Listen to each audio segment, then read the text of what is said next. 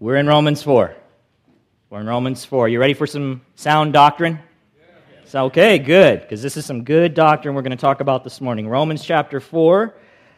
And I know I told you last week that we would complete the point we started last week. We would complete verse 16, and then we would move on to the next point. No. We are going to stay on this point, and we will pick up the next point next week. So this is part 5 of a series that is getting longer and longer and longer, but I anticipate maybe we will finish it next week and move to chapter 5. We'll see.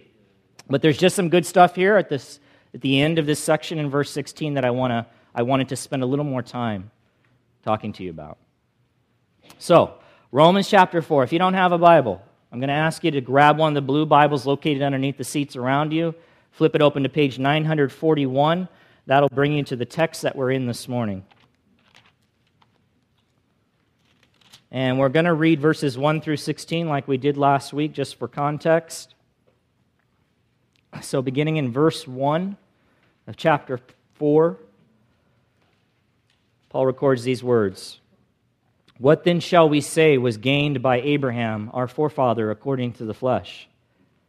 For if Abraham was justified by works, he has something to boast about, but not before God. For what does the Scripture say? Abraham believed God, and it was counted to him as righteousness. Now to the one who works, his wages are not counted as a gift, but as his due. And to the one who does not work, but believes in him who justifies the ungodly, his faith is counted as righteousness. Just as David also speaks of the blessing of the one to whom God counts righteousness apart from works. Blessed are those whose lawless deeds are forgiven and whose sins are covered. Blessed is the man against whom the Lord will not count his sin. Verse 9. Is this blessing then only for the circumcised or also for the uncircumcised? For we say that faith was counted to Abraham as righteousness. How then was it counted to him? Was it before or after he had been circumcised? It was not after, but before he was circumcised.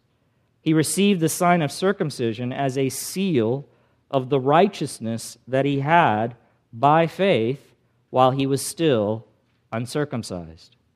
The purpose was to make him the father of all who believe without being circumcised, so that righteousness would be counted to them as well, and to make him the father of the circumcised, who are not merely circumcised, but who also walk in the footsteps of the faith that our father Abraham had before he was circumcised.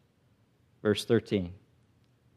For the promise to Abraham and his offspring that he would be heir of the world did not come through the law, but through the righteousness of faith. For if it is the adherents of the law who are to be the heirs, faith is null and the promise is void. For the law brings wrath, but where there is no law, there is no transgression. That is why it depends on faith, in order that the promise may rest on grace and be guaranteed to all his offspring, not only to the adherent of the law, but also to the one who shares the faith of Abraham, who is the father of us all. Inside of your bulletins, you'll notice this outline. You can use it to follow along. We're continuing to examine and draw out several truths from the faith of Abraham, and we're doing that so that we might understand the role and nature of faith as it relates to our salvation. The first point that we looked at, the first truth that we drew out of the faith of Abraham, was found in verses 1 through 8, and that was simply that was not by works. It was not by works, but rather by faith that Abraham was justified or made right with God. And then we saw in verses 9 through 12, and we're not going to review these this week like we did last week, but in verses 9 through 12, it was not by circumcision, it was not by religious ceremony, but rather by faith that Abraham was justified or made right with God, saved. And then we looked at last week, beginning in verse 13, the promise to Abraham cannot be attained through the law, but rather it is guaranteed to all who share the faith of Abraham. That's verses 13 through 16. Now, we started point 3 last week, and we left off at verse 16. And hopefully you were here last week, or you took the time to listen to that sermon online. But some of what I said last Sunday, concerning verses 13 through 15, I will repeat it as we look at verse 16 today, so hopefully you'll be caught up. So right up front, I would simply say this concerning verses 13 through 15. Paul's primary point in verses 13 through 15 is to make it clear that the special promise to Abraham and his offspring concerning inheriting the world is a promise that cannot be attained or realized through the law of God, or through, as we looked at last week, through obedience to the law of God. That's the main point. And that point was necessary for the Apostle Paul to say here in Romans and make clear because the standard Jewish view, the common Jewish view at the time in the first century was that it was fidelity or faithfulness or loyalty to the law of God that secured the promise for them that God originally made to Abraham. Okay? That is what they thought, and that was wrong. The law didn't secure the promise. Faith secured the promise. One writer simply says this concerning what Paul is doing here in Romans 4, and actually in Romans. He says that Paul is countering, he's opposing the very positive and sometimes even salvific, I'll explain that in a second, salvific function given the law in Jewish theology. Okay, theology. So their understanding of God and His Word and what He has said concerning the law was very, very positive, even to the point of being salvific, meaning that it was through the law that one is saved. It is through the law that one becomes right with God. It is through the law and obedience to that law, loyalty to that law, faithfulness to that law, that one secures the blessings of salvation. And Paul is countering that false idea. And beloved, I've told you before, this is not just a first century Jewish idea. This idea has made its way right into the 21st century. There are still many people who are relying upon the law of God, their faithfulness to it, their loyalty to it, to secure for themselves the salvation of God, to secure for themselves the promises, the great promises of God. And beloved, they aren't attained through the law. They aren't attained through the law. This is not the first time in Romans that Paul has countered the faulty thinking among the Jewish people concerning the law that God gave them. But if you remember, he also addressed the issue in Romans chapter 3, verse 20, where he said this. You can look there in your text, you'll find it. By the works of the law, by obedience to the law that God gave the people, His people, the Jewish people, no human being will be justified in God's sight. Not a one. Why, Paul? Since through the law comes knowledge of sin. Through the law comes knowledge of sin. Through the law doesn't come salvation. Through the law comes knowledge of sin. And we've talked about this already as we were looking through Romans. But the law of God, beloved, cannot save sinners or rescue them from God's wrath. The law of God cannot secure for them the blessings of salvation or the promises of God that He has made to the people of God. Rather, according to the Apostle Paul, the law makes our sin known. It makes it known. Through the law, we become conscious of sin. Paul will say this again in Romans chapter 7, verse 7. There he says, if it had not been for the law, I would not have known sin. You know, one person said it this way. Maybe there was a point where people thought or the children thought when they were being disobedient to their mom and dad or dishonoring their mom and dad, they just thought that was normal behavior for kids and parents. But then the law came, and the law said, honor your father and your mother. And so now they realized by the giving of that law that behavior was sin. That's what the law does. It exposes our sin. It shows sinful humanity how far we fall short of God's approval. That's what it shows us. It shows us how messed up and unrighteous we really are. It shows us how unworthy of God's favor and blessings that we really are.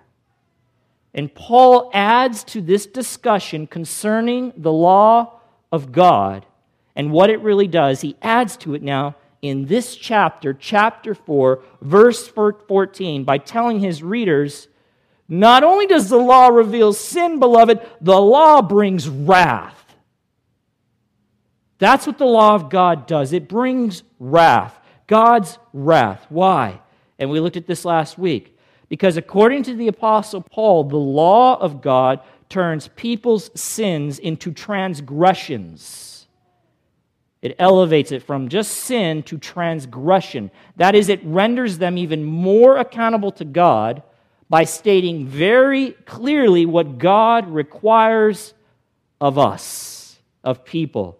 And so when people now sin in light of the law, in light of that knowledge, their sin then becomes deliberate disobedience, transgression, a violation of God's law, rebellion against God.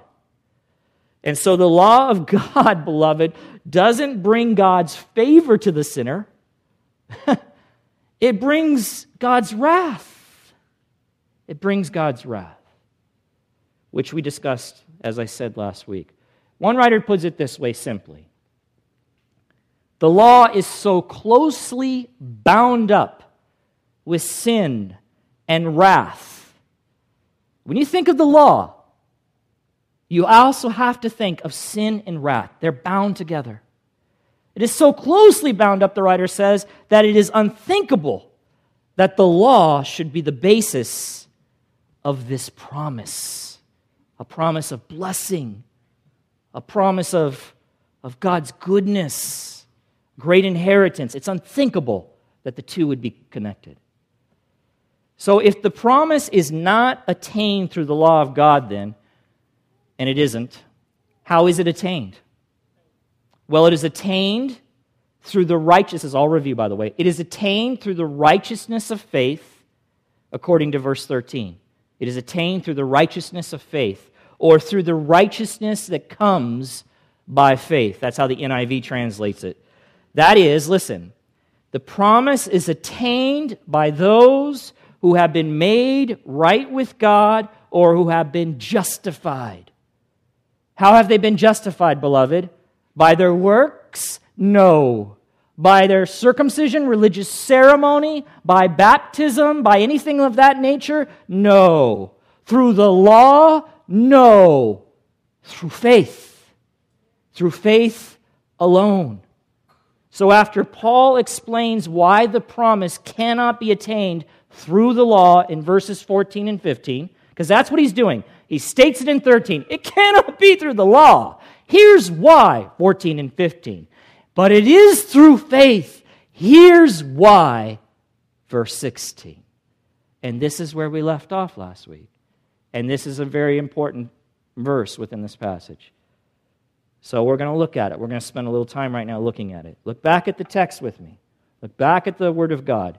Romans chapter 4, verse 16. Now Paul's going to tell us why the promises of God are attained through faith. That is why it depends on faith, in order that the promise may rest on grace and be guaranteed to all his offspring. Not only to the adherent of the law, but also to the one who shares the faith of Abraham, who is the father of us all. Leave it up there for just a second. It, do you see the word it?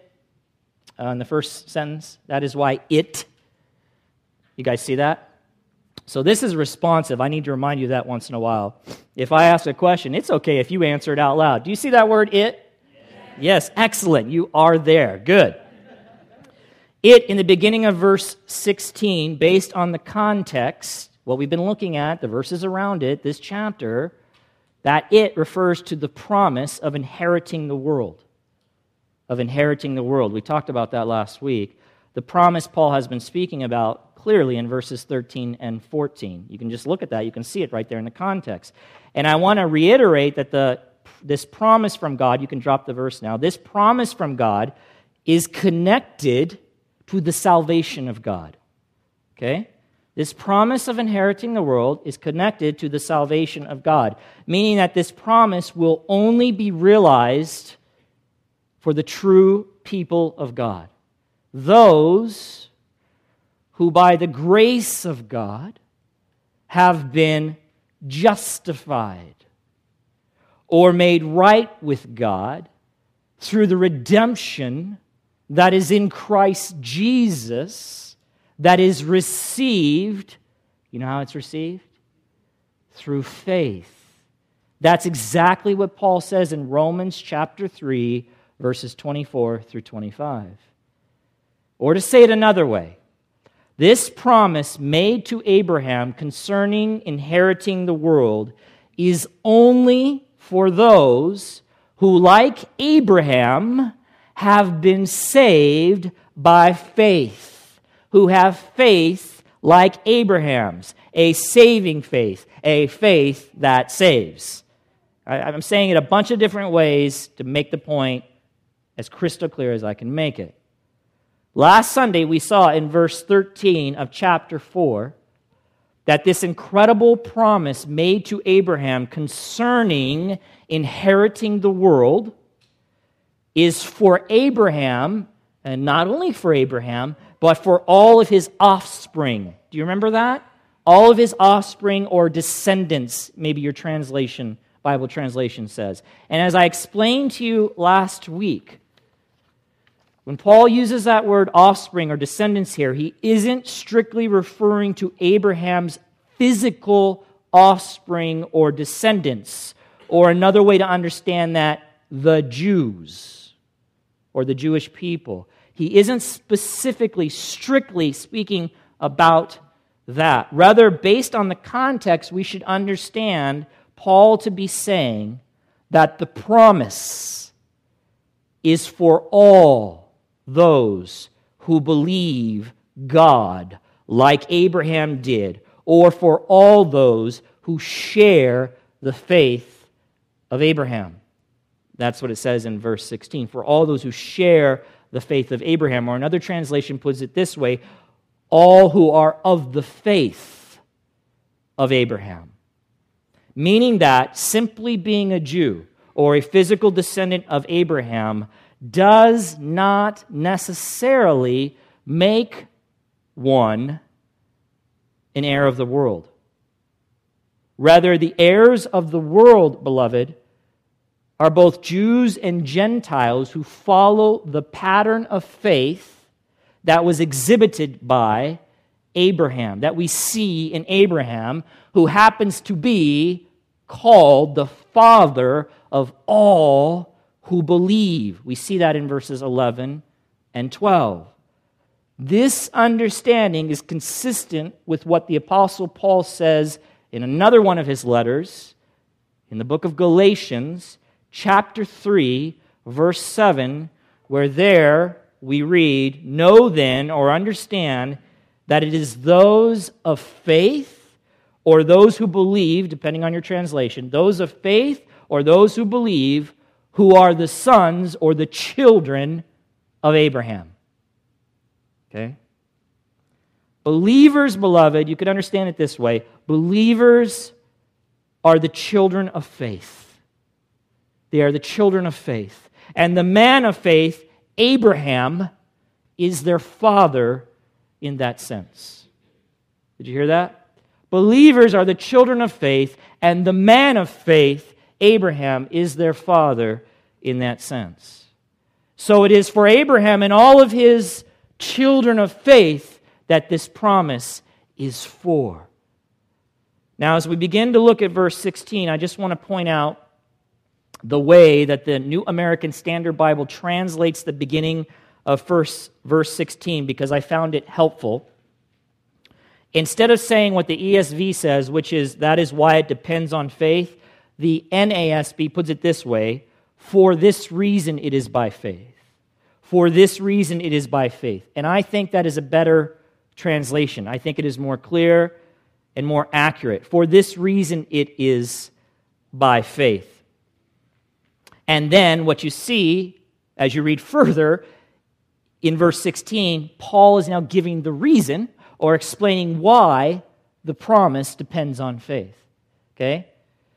And he begins by telling us that follow me, the promise, is by faith or depends on faith, so that, and here's the reason, so that it may rest on God's grace, or so that the promise may be in accordance with grace. That's how the New American Standard Bible. I reference the New American Standard Bible frequently because it's another very good translation, excellent translation of the Word of God.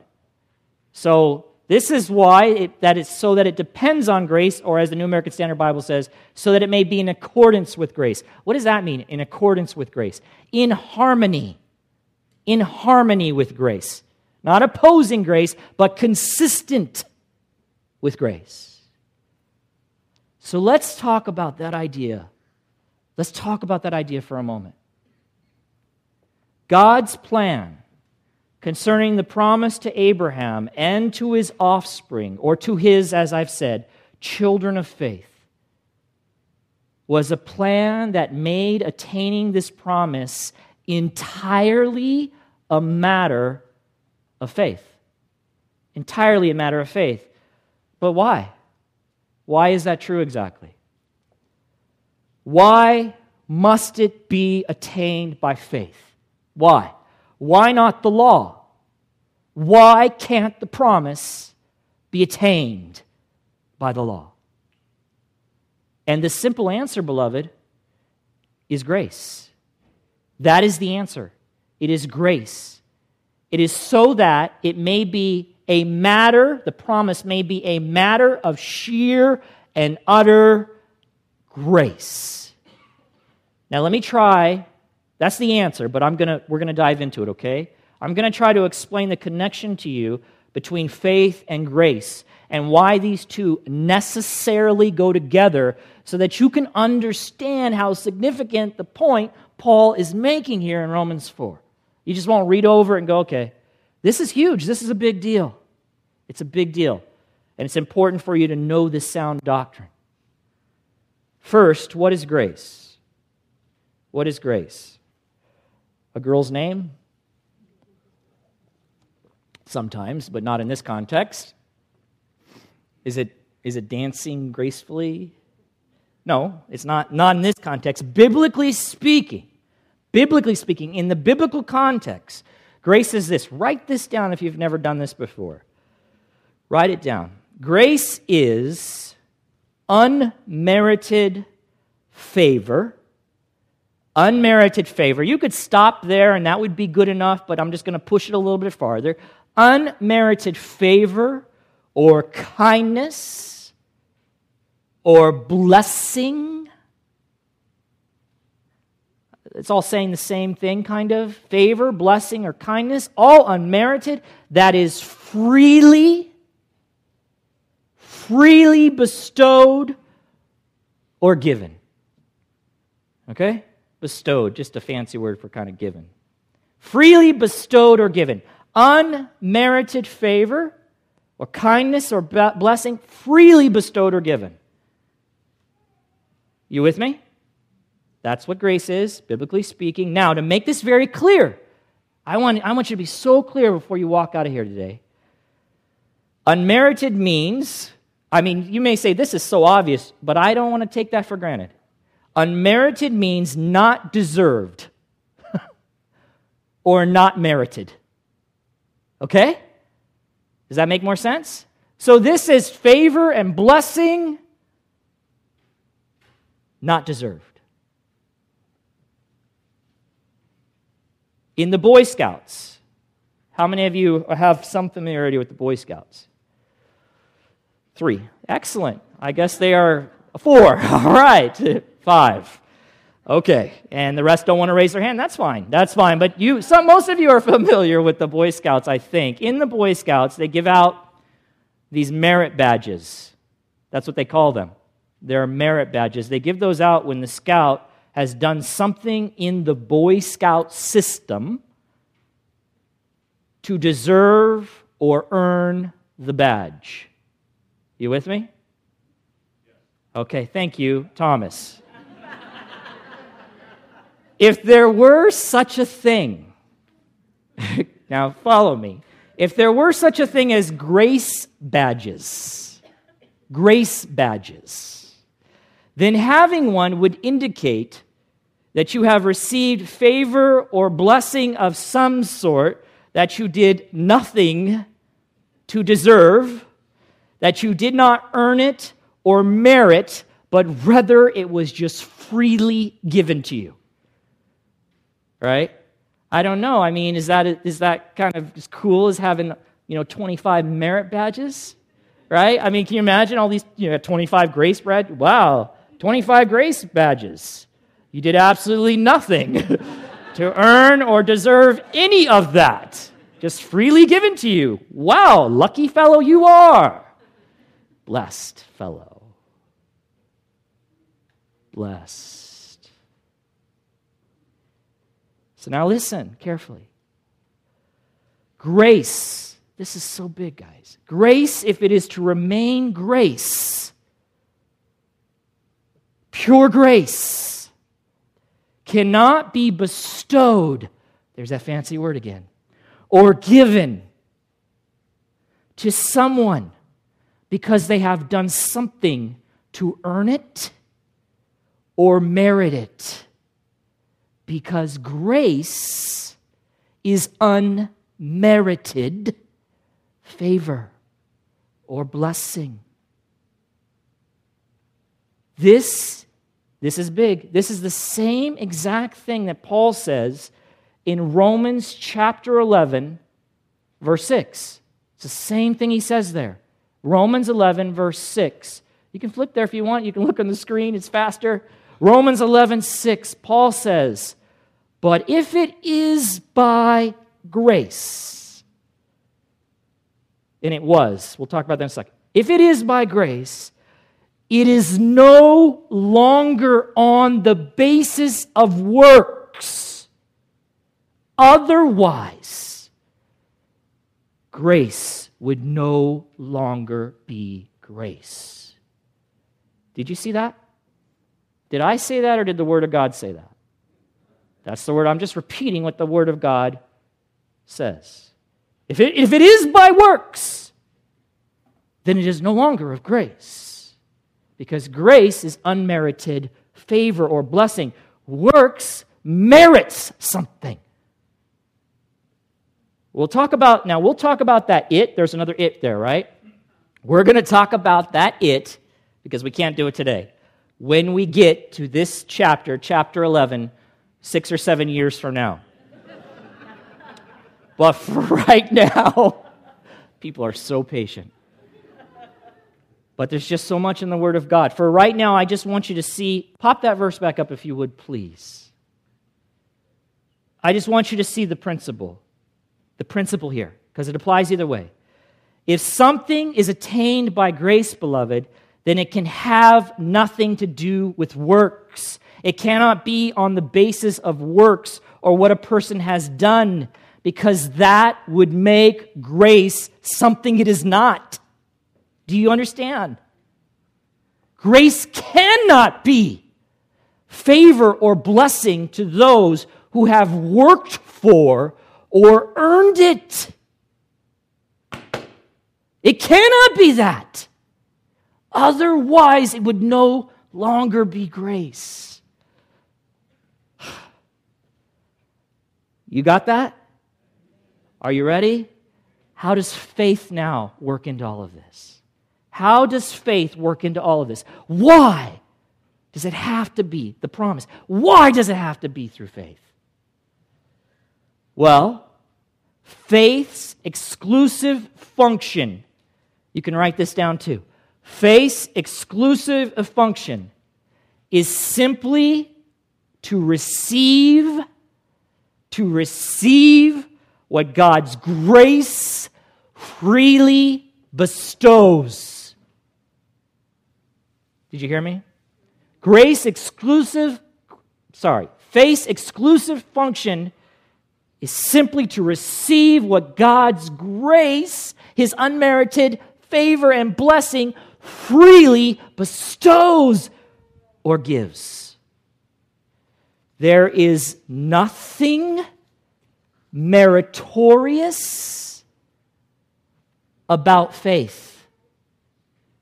Did you hear what I just said?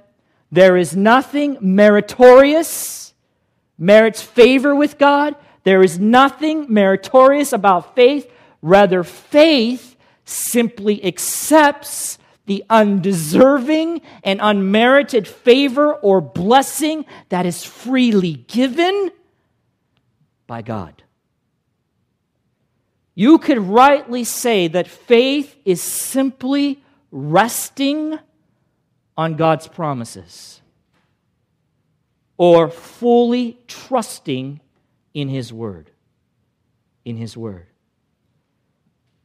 So let me put this together. Why must the promise to Abraham be attained by faith? Why? By faith and not on the basis of God's law? Why, Paul? Because listen, if the promise comes through obedience to the law, if it comes through works of the law, if that's how it is attained, if that is God's plan, then the promise must be earned. And if it is earned, it would be deserved. And God would be obligated to give it. Why? Because of human merit. But the promise was made in accordance with God's grace. It was made in accordance with God's grace. And since the promise is by grace, which is what, beloved? God's unmerited and undeserved favor and blessing, since it is by grace, then it can only be attained through faith. Otherwise, it would no longer be grace. Do you see that? One writer says this: God's plan was made on purpose to rest on faith on man's side, in order that on God's side it might be a matter of grace. But now listen, that's big. That's big. The implications are huge. But that's not the only reason Paul says that the promise depends on faith. That's not the only reason. It depends on faith so that it may rest on grace, that it may be in accordance with grace. It's the only way for us to receive the unmerited favor of God and for it to remain grace. But why else, Paul? Why must it depend on faith? Look back at the text. Romans 4, verse 16. That is why it depends on faith. For this reason it is because of faith, in order that the promise may rest on grace. That's what we just looked at. And what? Be guaranteed to all his offspring. There's two things going on there. Guaranteed to all his offspring. Then he defines them. Not only to the adherent of the law, but also to the one who shares the faith of Abraham, who is the father of us all. All right. Since it is not through the law, clearly, Paul's making that clear, but by faith that the promise is attained, then it is guaranteed to all of Abraham's offspring. That is, as we've talked about, to all who have faith.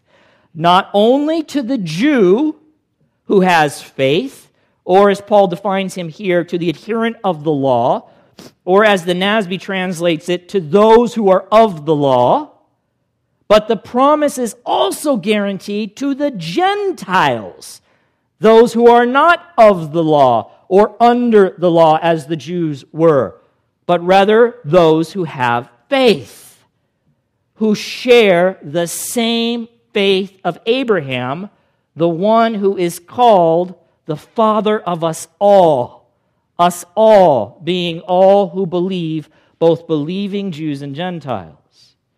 Now, I want to come back. I want you to notice the word guaranteed. Guaranteed. Do you see that in the text? Be guaranteed to all his offspring, both believing Jews and Gentiles. Paul could have just left out the word guaranteed. He could have left it out. Let me read it to you without it. He could have said, that is why it depends on faith, in order that the promise may rest on grace and be to all his offspring. And that still would have been true.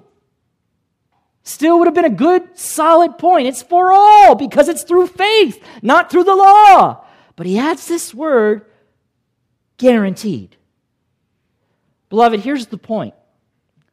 If the promise depended on obedience to the law, if it did, there could be no guarantee of its attainment. There could be no guarantee.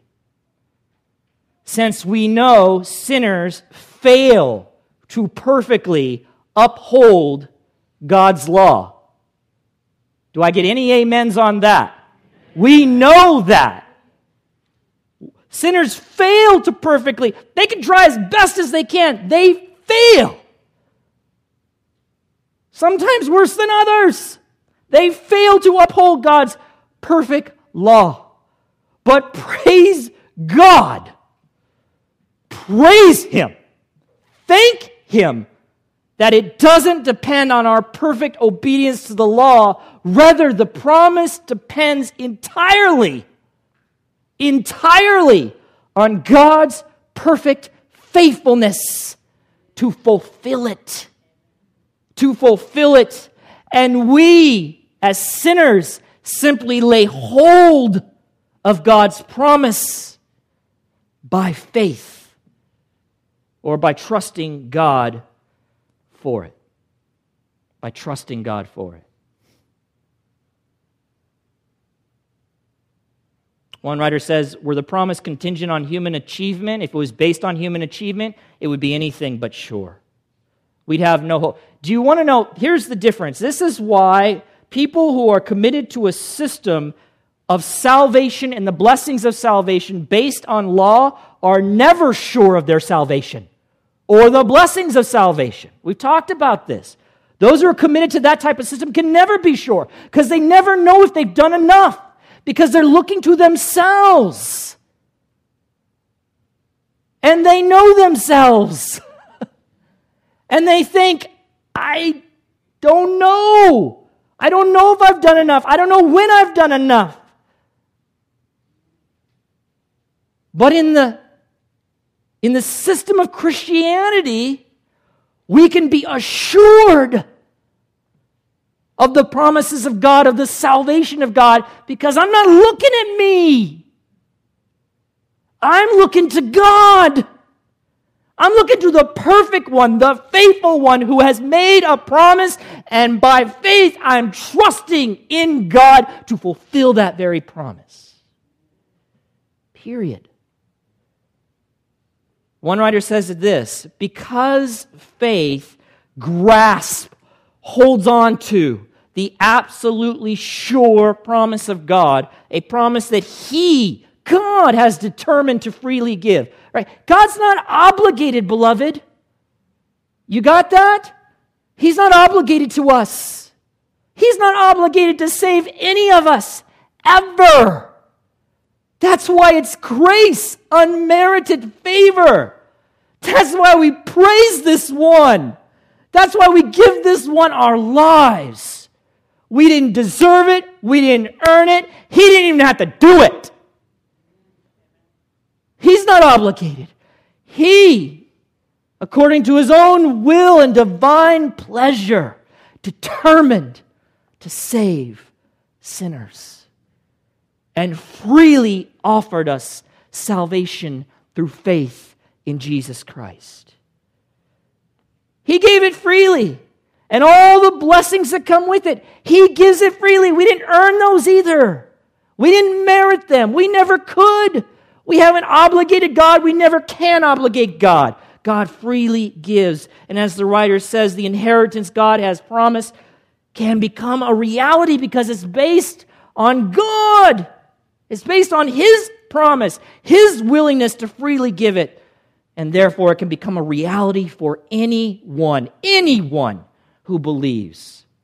Murderer, rapist, beloved, even child molester, who repents and turns to Jesus Christ in faith and believes that through that he can be saved, he can be made right with God and inherit all the blessings that come to him because of salvation. Anyone who believes. Do you get that? No one, beloved, because it's not based on merit, because it's not earned, because we don't obligate God, no one is beyond the grace of God. No one. That's where that phrase comes. We say it. Why is no one beyond the grace of God? Because it doesn't have to do with them. This is God's unmerited kindness and blessing and favor being offered. If they will come by faith, God does the rest. God does the rest. It's not faith in me. It's not faith in my abilities. It's not faith in my goodness. Please. It is faith in God. It is faith in His abilities. It is faith in His perfect goodness and mercy. You see? Beloved, even if we fail God, even if we do, and we do, who here doesn't fail God? Please raise your hand. I want to talk to you after the service. Because, I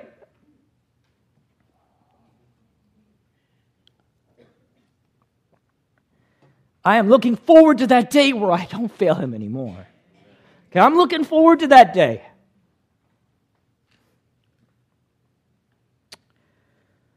But if we fail God, and we do, the promise of God remains certain because it depends on God and not us. That's what I'm saying. That's what Paul is saying. It is a promise that rests solely on God's grace. And therefore, because it rests solely on God's grace, it is attained only by faith. Faith, one person says, is just the hand of the heart. Just reaches out empty. It says, I'll take it, God. I don't deserve it, but I will take it. It is only by faith and not through human achievement or works or merit.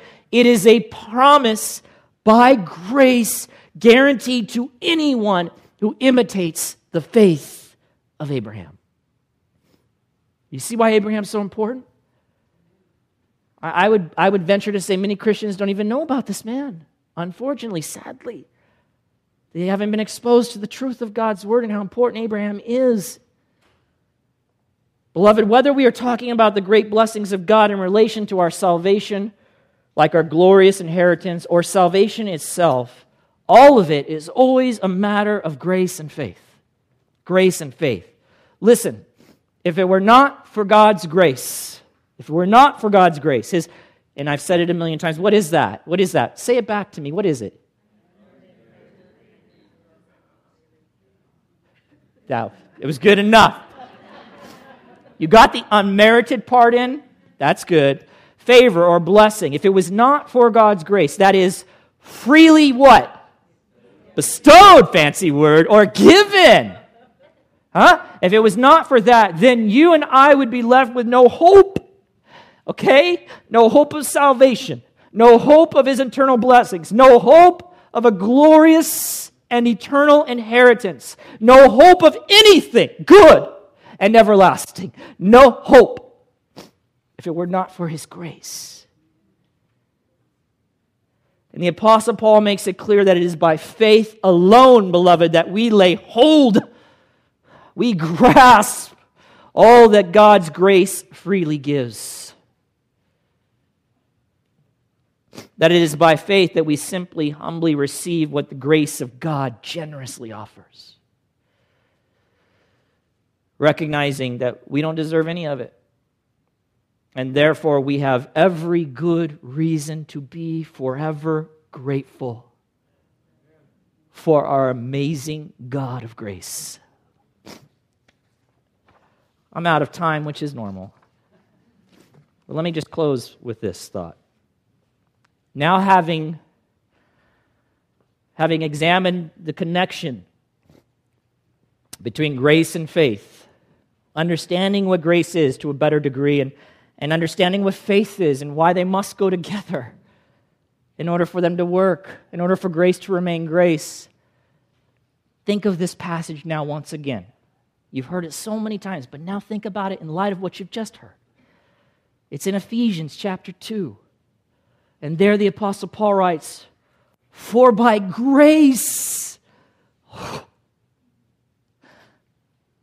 by grace you have been saved." He's writing to Christian. It is by grace, His unmerited kindness towards us who don't deserve it.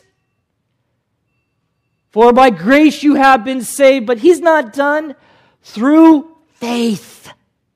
Through faith. This is how we grasp hold of this salvation. For by grace you have been saved through faith. It is not your own doing. You didn't earn it. You didn't merit it. God's not obligated to you. And if you're not clear about that, Paul says, it is a free gift of God. Beloved, I wonder if you've received that gift. I wonder. There is no way, pretty much no way, that every person in this room has received that gift of salvation. Some of you are still betting on the law, betting on your obedience, betting on your merit, thinking you're going to obligate God in the end. God's just going to look at you and go, wow, I guess I owe you this place. Maybe we wouldn't say it so boldly, but that's kind of the process that we're working through. That's what we're trusting in. Instead of saying, God, I don't deserve it. I'm a sinner. I know I'm a sinner. I've broken your laws in more ways. I can't even keep track anymore. I am worthy of your wrath, God. I have been, I am completely worthy of your wrath. I deserve every piece of punishment that you're going to give me. I deserve hell. That's where you need to go to understand this, to understand salvation. Not, I don't think I deserve that place. I don't think that's right. Who's God to throw people into hell? Then you don't get it. You deserve it. If God's going to remain just, He needs to punish you. Right? And you believe, you go, I know I don't deserve it. But God, you chose to send your Son into the world to save an undeserving sinner like me, to rescue me from the very wrath of God that I absolutely have merited. And to give me a great salvation that I have done nothing to deserve and I could never earn, ever, God. And yet you give it freely. If I will but receive. If I will but receive. Trusting in Jesus Christ. Trusting Him to be my salvation. Trusting Him for the forgiveness of my sins, knowing that He was the one who took the wrath of God on my behalf for my sins. Trusting not in my righteousness, I don't have any, but trusting in the righteousness of Jesus Christ, believing that that very righteousness is credited to my account, justifying me and making me right before you, God. I'm not right before you. I have been made right before you by Jesus Christ and faith in Him. And if you will believe that, beloved, if you will place your trust fully in those things, the Bible says you will be saved. You will be saved. And then you know what happens? You'll know if it's real or not. You know how? Because your life will start to change. Your life will start to change. See, we're going to get to that. People are probably wondering, based on what you're saying, Jeremy, it sounds like, I can just be whatever I want to be, and because it's all grace. And beloved, it is all grace. But when that grace impacts your life, there's a change going on. That probably wasn't good English, but it sounds very preachy. You know what I mean? It kind of gets to this. There's some changing going on. That's what happens when this grace enters into your life. It begins to conform you to the image of Jesus Christ. Overnight? No. But little by little. You want to know how you've experienced the grace of God through faith? We'll talk about that in Romans chapter 6. We'll talk about that. We'll talk about that as we proceed through Romans. You'll begin to know because your life will be changed. So it doesn't mean that, I can go on being a murderer or a killer. A person who goes on being a murderer, a killer, a rapist, a child molester, they've never experienced this grace. Do you hear me? There's a balance. They've never experienced it. But the opposite is not true as well. Because they stop murdering or they stop doing those terrible things, then somehow they obligate God to save them. No! No one can obligate God to save them because no one deserves it. God freely gives it, and we just receive it by faith. And I hope, beloved, that every single person in here, before they walk out of the room, while I close in prayer now, would right where they sit, if they've never done it, receive Jesus Christ and the salvation that is in Him right now. Do it right now. You may not see tomorrow. This is not a scare tactic. It's reality, beloved. You may not see tomorrow. And what will you say to God when He says, there was that preacher man, that crazy man, preaching to you my grace, and again you rejected it? You are not welcome into my kingdom. You see? I can't let you in. I offered it to you. You wouldn't accept it. Let's pray.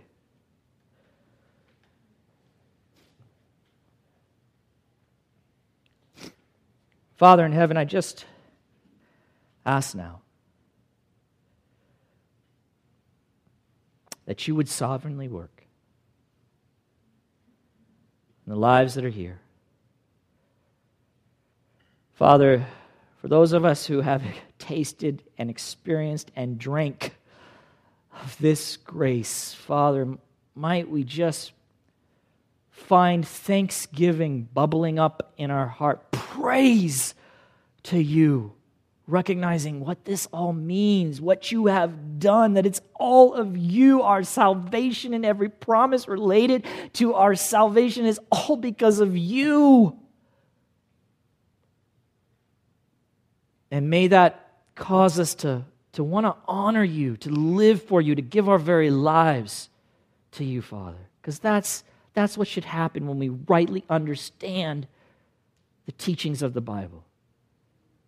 Father, for those who have yet to place their faith in Jesus Christ, yet to attain that grace through faith, yet to be saved, yet to really have the promises, Father, I pray again, please, Lord, for your own glory and for their good, their great good, their eternal good, not only for those that are here, but Lord, over and over again, we have people praying for family members who have resisted your free offer, who have rejected it, who will not accept it, who will not humbly come and just say, yes, Lord, I am a wretched sinner. And without your salvation, I have no hope. I freely receive it. Thank you. Lord Jesus, thank you, Father, for sending your Son into this world to die on my behalf. Father, there are many that just have not done that, and Lord, we pray for them as well. They're not in this room, but they're in other places. Father, sovereignly work powerfully through your Spirit and through your people as your instruments to proclaim to them the Word of God, the gospel, the power of God that brings salvation. Father, we pray, even now, in this room, that your Spirit would convict 1, 2, 3, many, Lord, who do not have any hope. Not really. They have no lasting hope because they do not have the lasting God. They don't. They may know about you, God. They may talk about you, but they have yet to bow before you and to cry out, be merciful to me, a sinner. And to believe that through Jesus Christ, they can be saved and rescued from your wrath and given the full inheritance that you have prepared for all of your children of faith. Do that work now, Father, we pray. Please. Please. In Jesus' name.